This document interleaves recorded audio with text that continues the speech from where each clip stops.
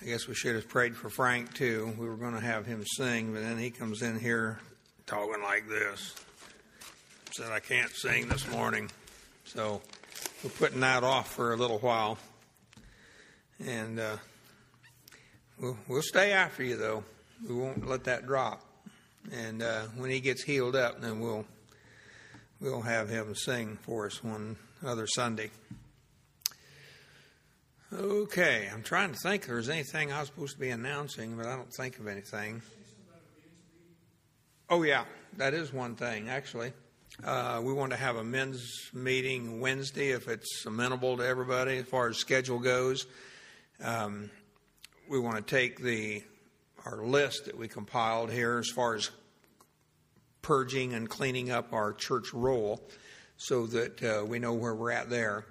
And I think we've got some answers on some people that we had questions about, and so we're going to meet. I'd like to meet and get that settled, and then we'll come back and present those to you as a congregation and make our decision on those.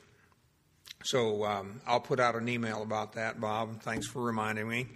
And if we can meet at 5:30 on Wednesday, that would probably be ideal for everybody. And then April the 18th is coming up, so finally I'll be doing, that's last day to mail your tax return in this year. And I know that most of you probably have mentioned it from time or two, but this is my busiest and most hectic time of the year, from February when we start preparing tax returns all the way till April the 18th or 15th, as the time may be. And then, of course, I continue on. People who are out of the country on the due date of your tax return have an automatic extension till June the 15th. You don't need to file a return or file a paper or anything to get it. You just automatically have it.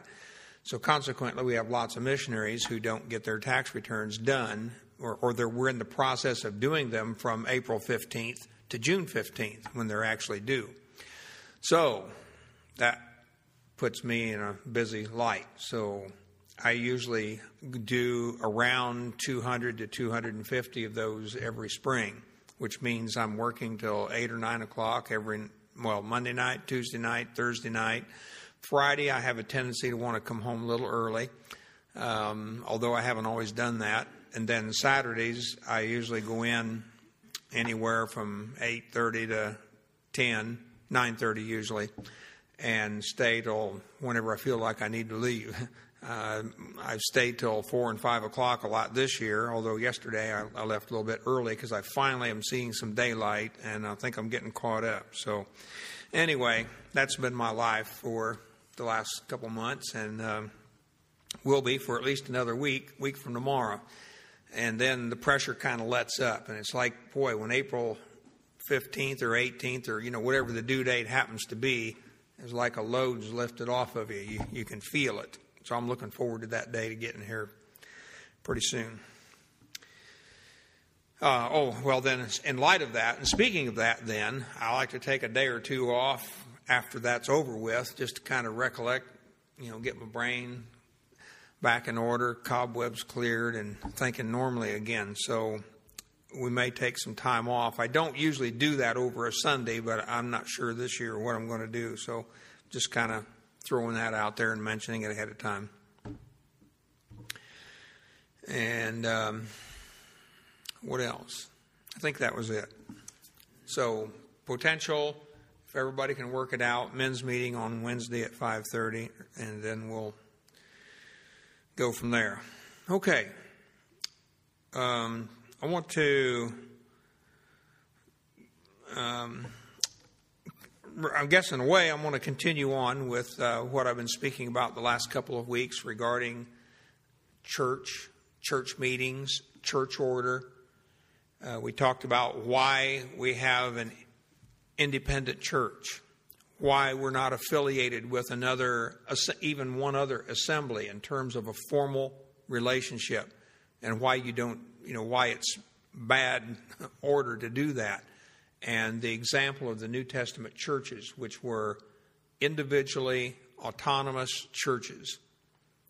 And of course then I didn't go into a great detail but I even read about it some this week in the news, about what we call federated churches or denominational churches, or, you got associations, conventions, and whatever.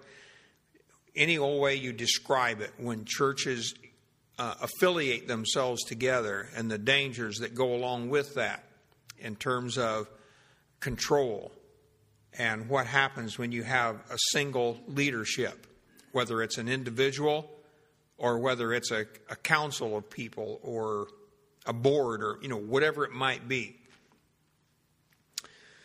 And even as loose, some churches try to call themselves fellowships or a convention or association in order to alleviate or do away with the harsh connections of the word denomination. As a matter of fact, even the IRS recognizes the distinction of such churches. They call them connectional churches, like the Methodist Church or other churches that have an affiliation with each other. Of course, there's all kinds of variations there. But even they recognize the difference and distinction between a related church, connectional, denominational, whatever you want to call it, and an independent, autonomous church. Now, I got started on something I didn't really intend to do this morning, but I'm going to take a moment just to give you an idea how even our government recognizes this. And that is in the area of, and maybe a lot of you don't even know this, that ministers who have a conviction against participation in a socialized program like Social Security and Medicare can file a form 4361, and they can opt not to participate in that program on their ministerial earnings. In other words, money they earn in the ministry, if they file this form, they don't pay Social Security taxes on that money. Now, a lot of people make the mistake of saying, well, I opted out of Social Security. Well, technically, you cannot opt out of Social Security. So, say, for instance, me, if I go to work for McDonald's or Volkswagen, then I'm going to pay into Social Security. I don't have any options on that. But as a minister, if I so choose, and it's only based on one thing, my religious conviction, or because of my religious principles, then I have the privilege of filing that form and not paying Social Security. Now, of course, not all ministers do that, but a lot do. And when you change, let me back up again and say, basically you have 2 years in which to make your choice. So a person, let's say they're gone to college and seminary or whatever, and now they're going to enter into the pastorate, and they're going to become ordained, and they are called to a church, and the church begins to pay them, or in the words of the IRS, they would just say the church hired them. And they are earning money for the services that they are performing as an ordained minister. And because they are being paid to do the services that an ordained minister would do, in other words, they've been authorized by that church by the very fact that they're paying them, then his 2-year clock starts ticking. And during that course of time, based upon his previous study and current, of course, he has the opportunity in his study of the Scriptures and the Word of God to make his conviction known, file that form. And then if he fails or chooses not to, then later, say 5 years later or 10 years later, changes his mind because of further study of the Word of God, then he has no more opportunity, though, to file that form. You're done. In a denominational or connectional setting, in other words, if you're in, say, a Methodist church where they send you from church to church and you're basically assigned, where you're going to preach and be a pastor, then he has no more opportunity to file that form because he's under the umbrella, see, of that connectional church situation. But it's interesting, a few years ago, a person who was in I don't remember now if they were in a denominational connectional church situation or an independent church, but either way, they changed and went to an independent autonomous church. And this person filed that form. And basically the tax court came down to rule that because each church, and in this situation, this church was an independent church and it was autonomous, that his clock started all over again. In other words, he had a new 2-year period. And of course, that's beside the point here, as my point is in making that they understood the distinction between connectional, denominational, associated churches and independent, autonomous churches. And that would lead up to say that helps, I think, for us to see just what dangers are involved, even for us, in such a kind of a situation. Because you think back now to this person, as long as he stayed in that connectional situation, then he took his authority from, as it were, the higher-ups in the denomination or the association, whichever it was.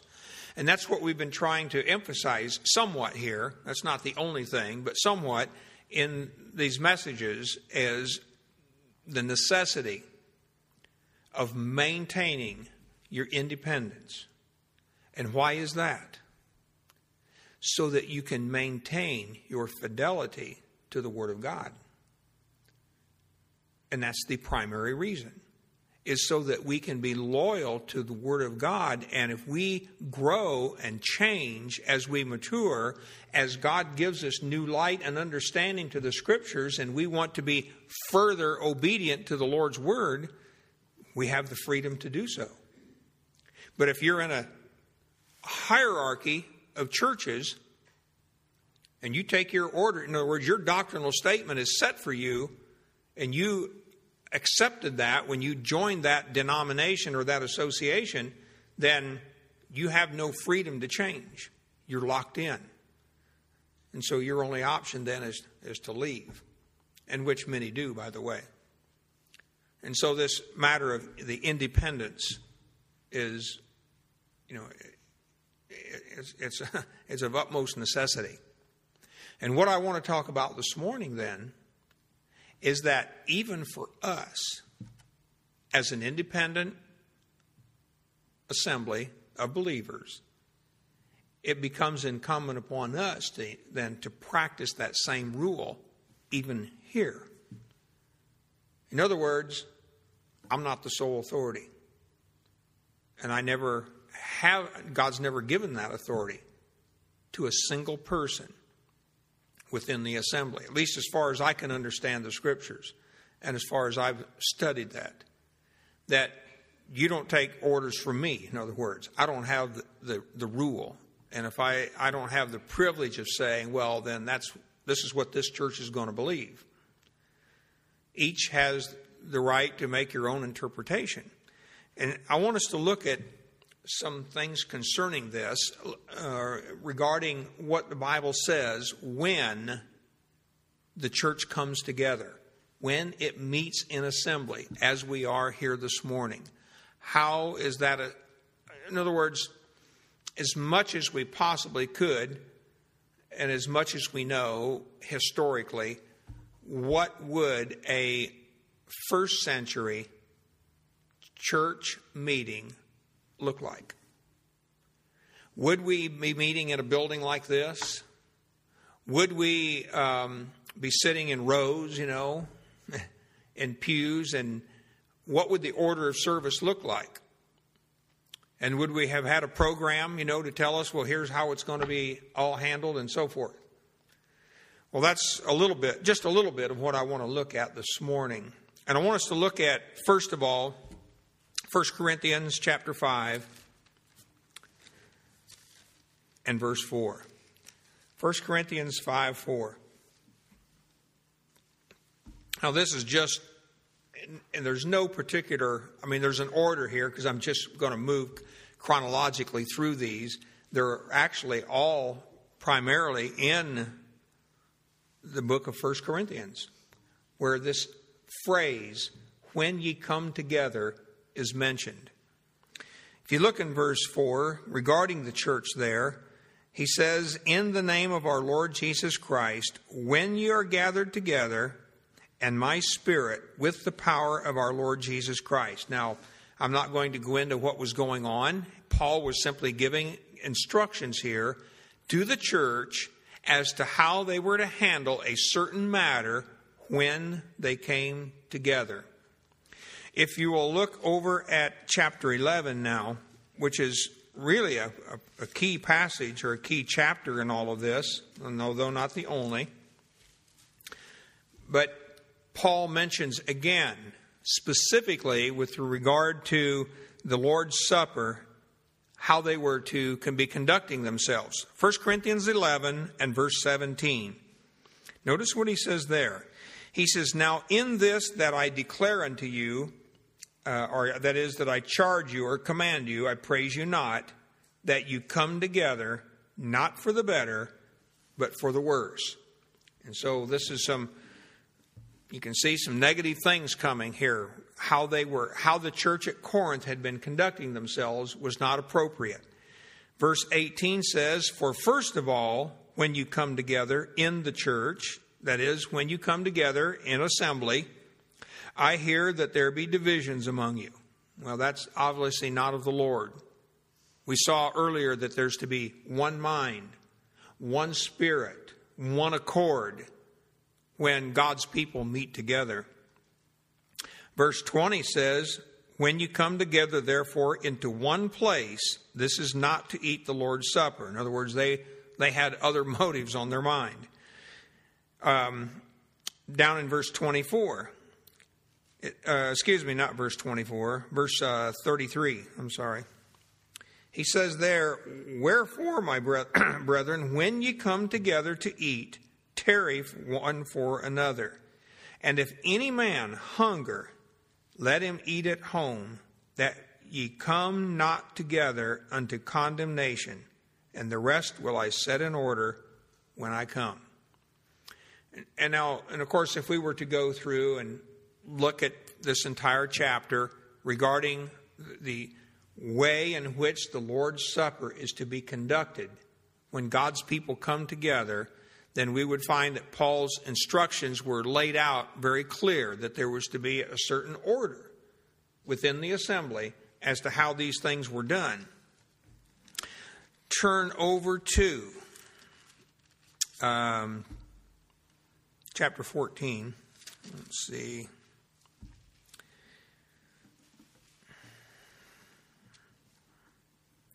And just look, for the moment at least, a couple other verses. Verse 23.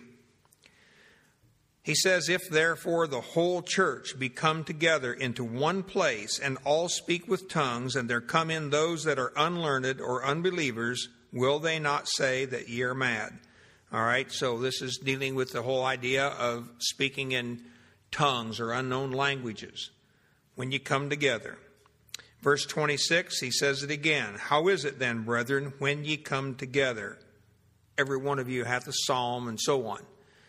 And so the whole point is that in church life, in the life of the Christian, in the life of those believers who held to the faith, there was a regular coming together, an assemblage, a time when they met for common purposes.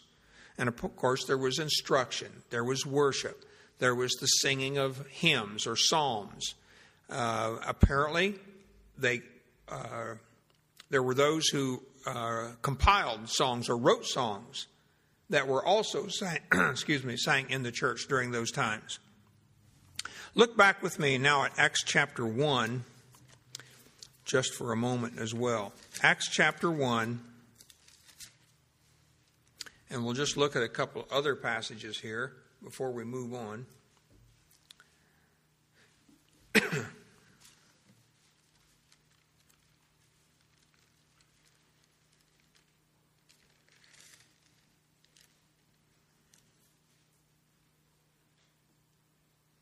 Oh,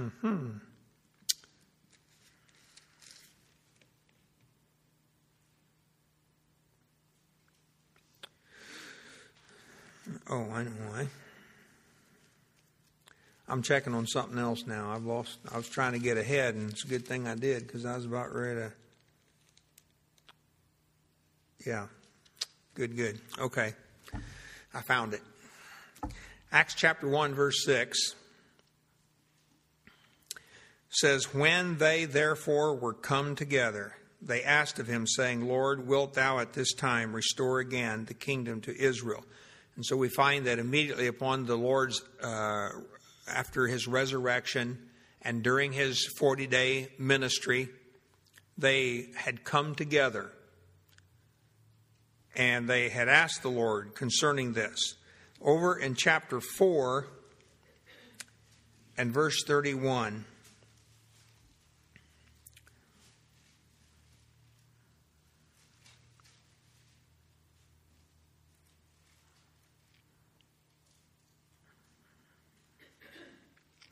some interesting expression there in verse 26, quoting Psalm 2, and you've been through this many times, but notice what he says there. The kings of the earth stood up, and the rulers were gathered together against the Lord and against his Christ. One of the things that I think would be good for us to recognize here is that there is a sense here in which when they're speaking, and in this context, when they speak about coming together, they're talking about coming together for a united, common purpose. And here you're talking about the kings of the earth, the leaders of the nations of the earth, assembling themselves together in a united front against the Lord's anointed king, the Messiah. Then you look down at verse 31.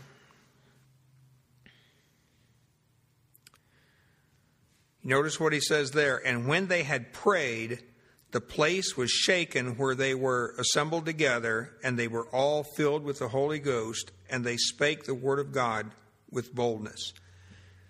So it was not such an unusual thing, and of course I don't think we expected it to be, to find that there was a regular basis upon which the saints of God assembled together. But it was not necessarily an appointed time. They did meet on a regular basis on what we call Sunday. And it became a common practice. But if you read the book of Acts, you find that they met apparently at different times of the week. It says they met daily. There were times when God's people would assemble in various places on a regular basis, any day of the week. And these principles that we're going to look at, would apply then to any one of those kinds of meetings. So let's go back to 1 Corinthians chapter 14. And let's just look at a few verses here. Back to 1 Corinthians 14.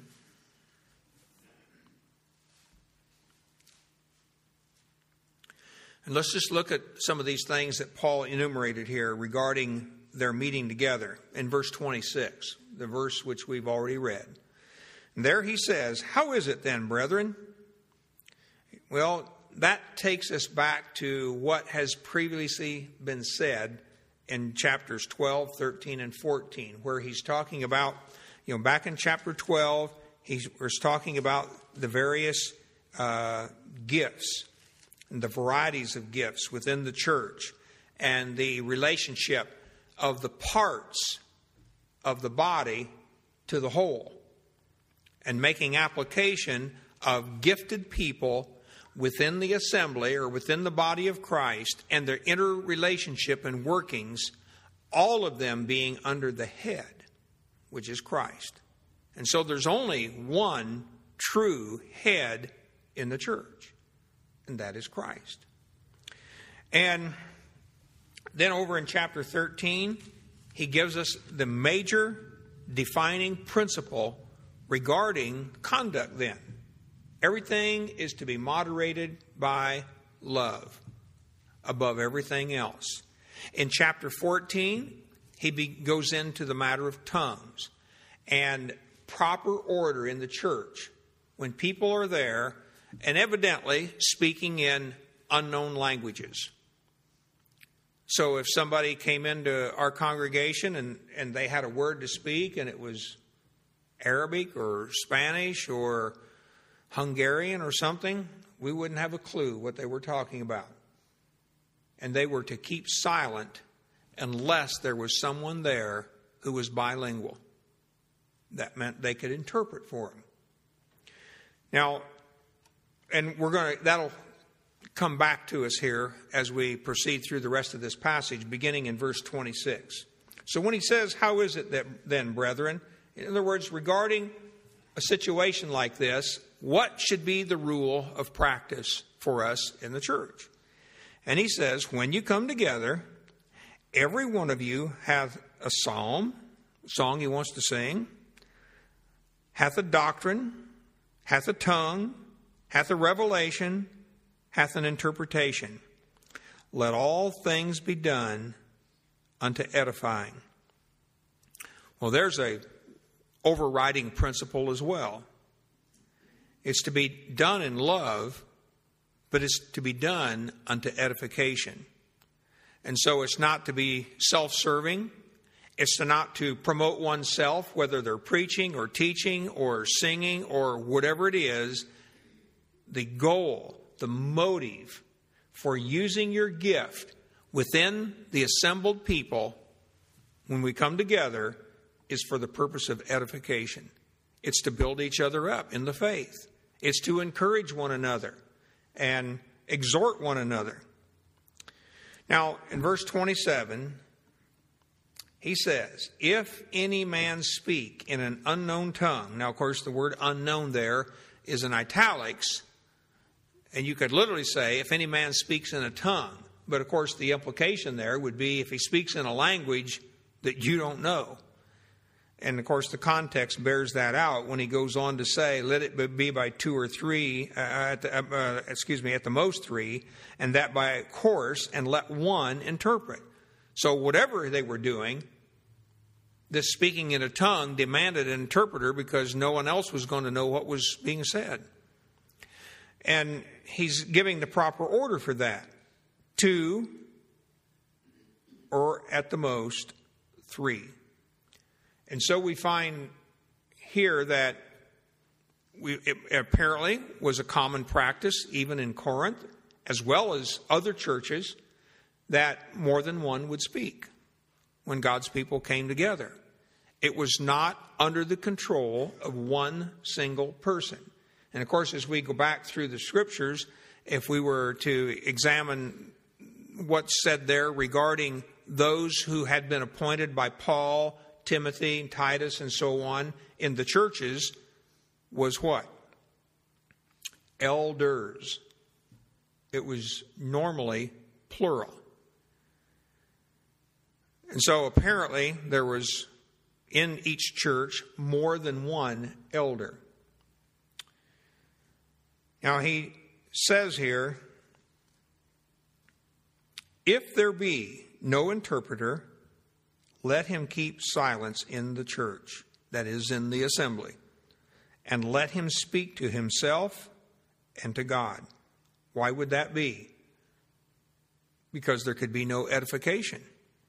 How could a person speaking in an unknown tongue, and there wasn't anybody else there who knew that tongue to interpret, then nobody was going to benefit. Nobody could profit from what he was saying.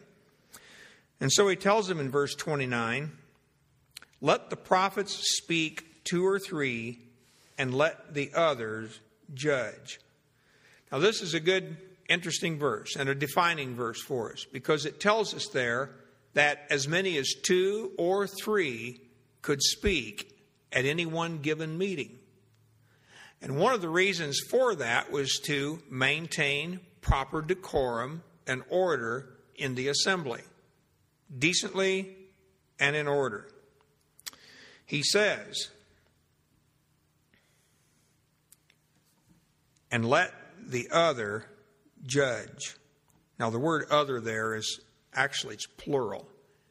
And if you look at other literal translations, most all of them that I saw translated it in the plural as others. And let the others judge. And the word judge there is the common word krino, or it's actually diakrino here, diakrina. And it has the idea, of course, to judge has the idea of separating, making a distinction. And when you do that, it's like what a judge does when he hears the evidence. He sifts through. He separates.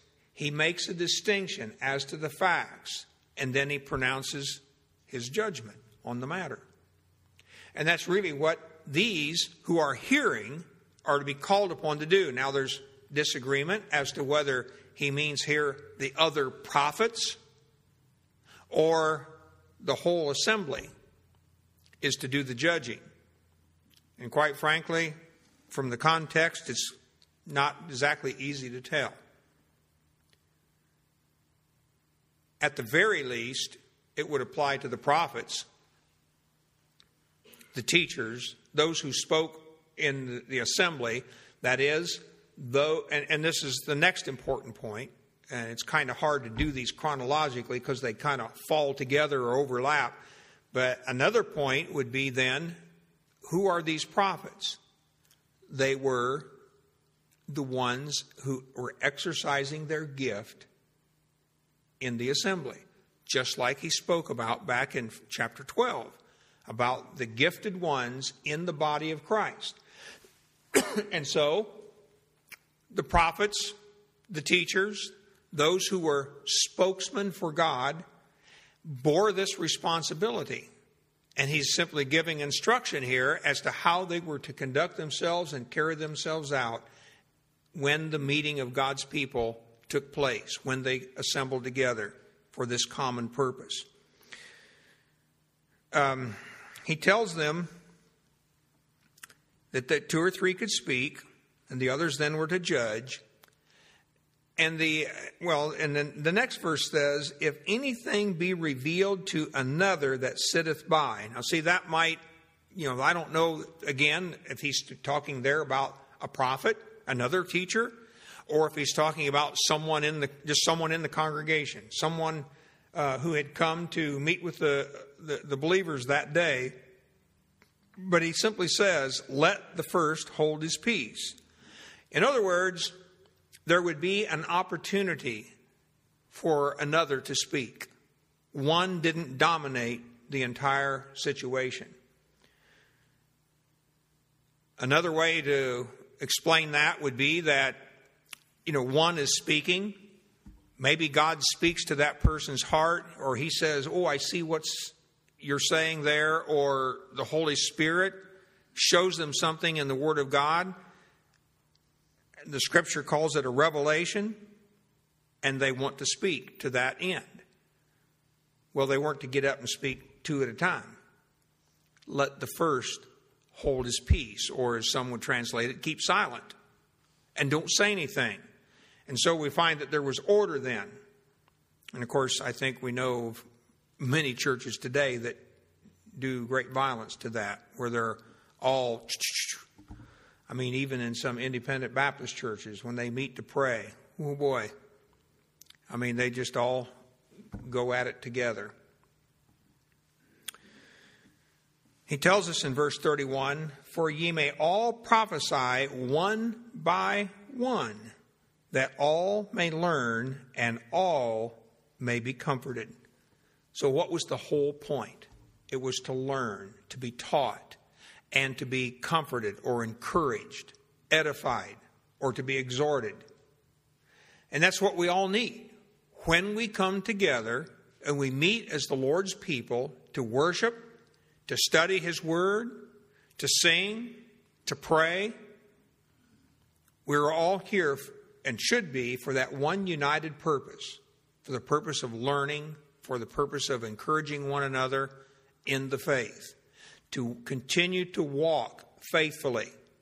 And when we see, I'm just expanding now and talking about the general tenor of what church life would be like is when we have a brother who is faltering, one who is walking in sin, then we're to seek them out.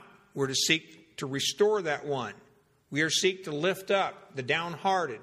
We are to seek to pray for those who are in the midst of trial, that they'll have strength to go through the trial and so on. And so, in all of this, we go back to what I spoke of last week, is that in all of this, it brings us all together to be as one, to be united in heart and in spirit and understanding under the headship of Jesus Christ. Another important point is in verse 32. And the spirits of the prophets are subject to the prophets. And as best I know how to understand that, it is simply this, that each one, when he speaks, is to be in control of his own spirit. Energized, empowered by God's Holy Spirit, but it's not some ecstatic utterance and speech that characterizes what we do within the assembly. But they were there to be controlled, or under their own control. How do we know that? Because verse 33 says, "For God is not the author of confusion, but of peace, as in all churches of the saints." So this was an across-the-board thing. Evidently, from this, we would gather that this was what Paul taught in all the churches. That this was a common practice that he expected to be going on in order to maintain order within the assemblies. Now, why would this be? Because you understand that we don't have an organizational, hierarchical frame hanging over us to tell us what to do. We don't have some office from a higher up sending down the program each Sunday to tell us, here's what you're going to sing, here's what your message will be on this Sunday, and so on. Everything is to be under the guidance and direction of God's Spirit. Consequently, we don't tell each other. Nobody tells me what to preach. I don't tell Jerry what to teach, or Bob, Mike, any of them. It's not for us to do. It is all to be under the lordship of Jesus Christ himself. And so then he goes on and tells us a few other things about conduct in the church. Regarding women, he says, "Let your women keep silent in the churches, for it is not permitted unto them to speak, but they are commanded to be under the obedience, as also saith the law." And that's an interesting thought too. Paul's making comment here. The law says this also, besides the Lord saying this. "And if they will learn anything, let them ask their husbands at home, for it is a shame for women to speak in the church," or in the assembly. In other words, in the assembly, when they're called out. "What? Came the word of God out from you, or came it unto you only? If any man think himself to be a prophet or spiritual, let him acknowledge that the things that I write unto you are the commandments of the Lord."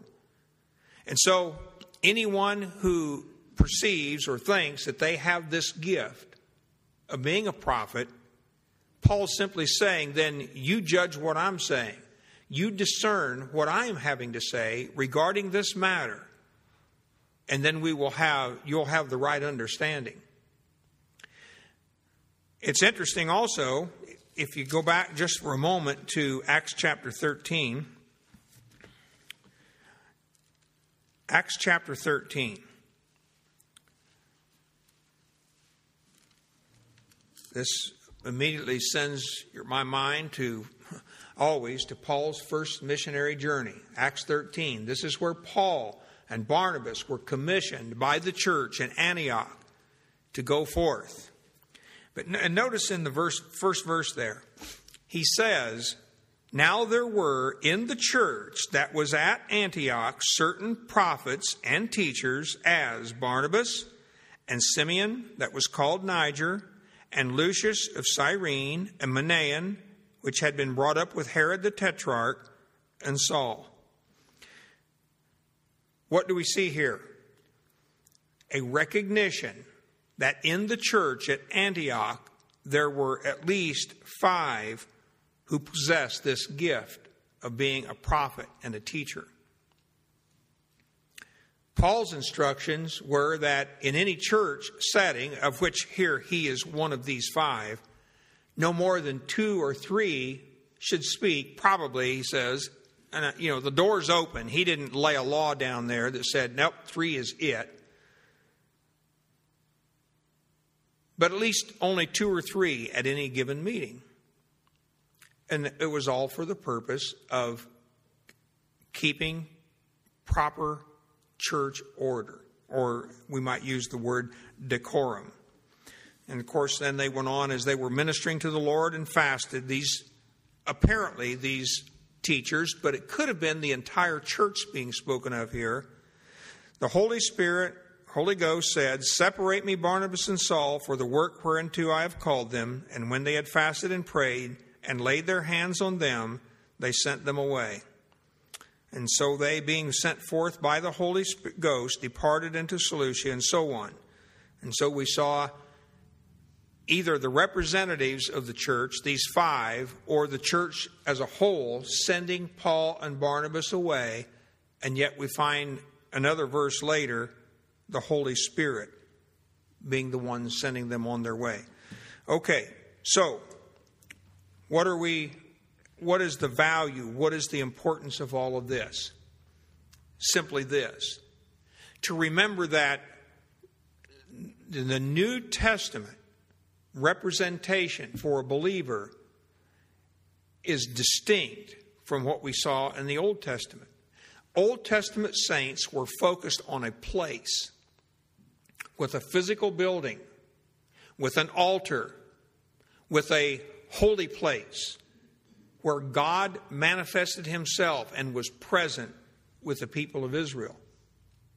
Ours, in other words, it was visible. Ours is invisible. We are to maintain that spirit of invisibility in the sense that we worship the true tabernacle in heaven. And in like manner, a organizational, hierarchical setting is a visible, manifested setting, of which many, and those gain in a situation like that, a mindset that allows them, in essence, to worship the higher-ups.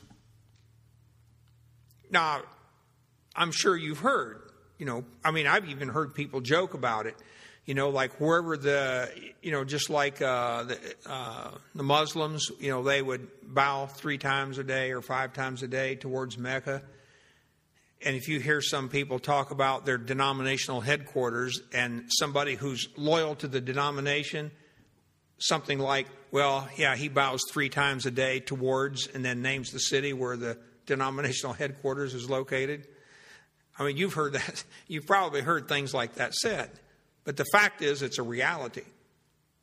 And the fact of the New Testament is we are to be apart from that. And we are to worship in the Spirit.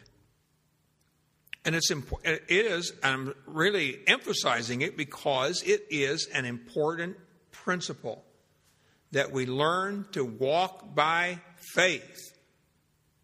And this is one area in which we need to learn to walk by faith and to practice that and have the mindset then that when we come together, when we meet, it's going to be for that same purpose.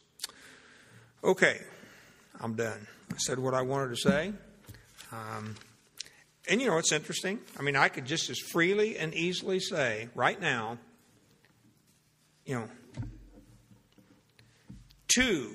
as I understand the scriptures here, any of the gifted teachers in this assembly, do you have a word from the Lord? And it would be just as profitable and proper if they had a word to speak, to stand, and I would be quiet and go sit down, and they could come speak equally. But it's a proper understanding of who the gifted ones are. And I would dare say that if I was to go to ask any of you privately, who in this church would you identify as somebody who had the gift of teaching? It wouldn't be rocket science for you to figure it out.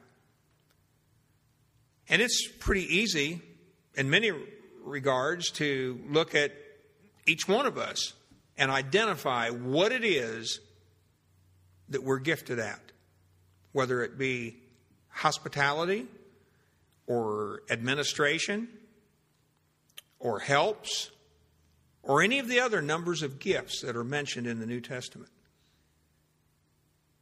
It's just that for manifesting those gifts, teachers have an unusual case, an unusual responsibility to stand up before a group of people and ensure that what they're teaching is loyal and faithful to the Word of God. And that's surely the world where I want to be. Because I think it's very, very soon, and we're going to be standing before the Lord of the earth, the judge of all the earth.